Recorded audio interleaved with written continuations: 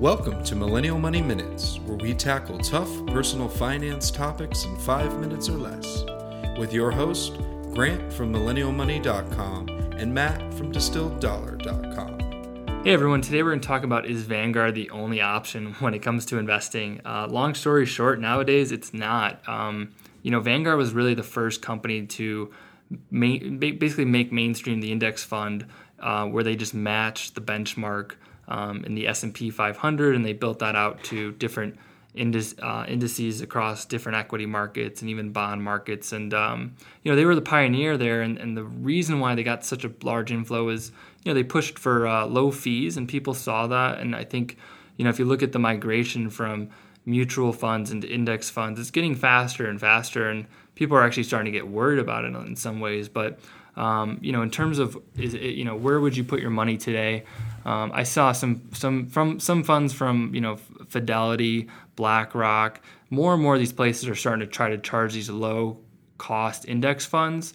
But one word of caution there is all these places, with the exception of Vanguard, I'm not aware of Vanguard having high cost funds, but a lot of these other places might have these low cost funds to kind of get you in the door. And then as you expand away from that, you'll all of a sudden get into these higher cost index funds or mutual funds. And again, this goes back to where these fees are sometimes tough to find. So just one word of caution there if you find a better deal. Vanguard's industry known for just all across the board low index funds. But just regardless of where you're at, regardless of who the brand is, the company overseeing those assets, just look at that individual index fund or expense ratio. And So what about you, Grant? What do you think? Yeah, pass the football over to me. No, I think Vanguard, to Matt's point, is the pioneer. I did see a recent ad for Charles Schwab, and they're just actively competing against Vanguard and made their fees for index funds pretty much like nothing. I think it was like 0.03 basis points, which is kind of insane and really, really low. And so, there's a lot of competition out there. Index fund investing is index fund investing. Vanguard's really just like crushed the entire market and changed everything. And so other people are kind of trying to pick up, and fees are being reduced everywhere. The sort of narrative that fees and you should avoid even them. On mutual funds too. Yeah, even on mutual funds. So there are deals, and it's never been cheaper to invest. In a lot of cases, the one area where you want to make sure to keep an eye on if you're trading individual stocks, which I do occasionally, but not that often. I use Vanguard for everything, all of my investments. So they're my brokerage as well. I do know some brokerages can get really expensive. Some of these apps that are pretty popular, it can really add up if you're making, a lot of trades. But Vanguard's definitely not the only game in town anymore. So just make sure, to Matt's point, you look at that expense ratio.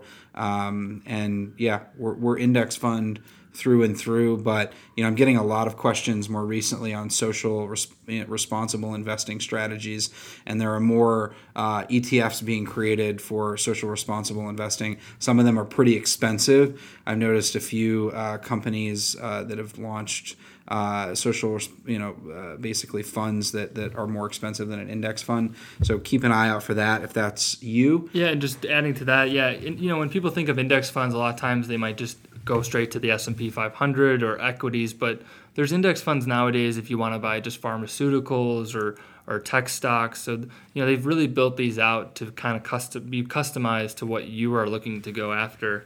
Of course, we always talk about just an S&P 500 index fund or the total stock market index fund, but there's really a lot of different ways you can enter into and gain exposure to these assets with low costs. So that's the wrap there. I think there's other options, but just in general, harping again on low cost. So yeah, and one of the things I wanted to say is, we've been getting quite a few, but please send through if you have any specific questions for us to cover. We're always happy to, record new episodes, answer them live on air here. So hit us up at Millennial Money on Twitter, at Distilled Dollar on Twitter, or on either of our websites, and we'll certainly give you a shout out. So hope this was helpful, and we'll chat with you soon. Thanks for listening to Millennial Money Minutes. If you liked this podcast, please leave us a review on iTunes and subscribe. If you want us to cover a specific topic, use hashtag Millennial Money on Twitter or visit millennialmoneyminutes.com.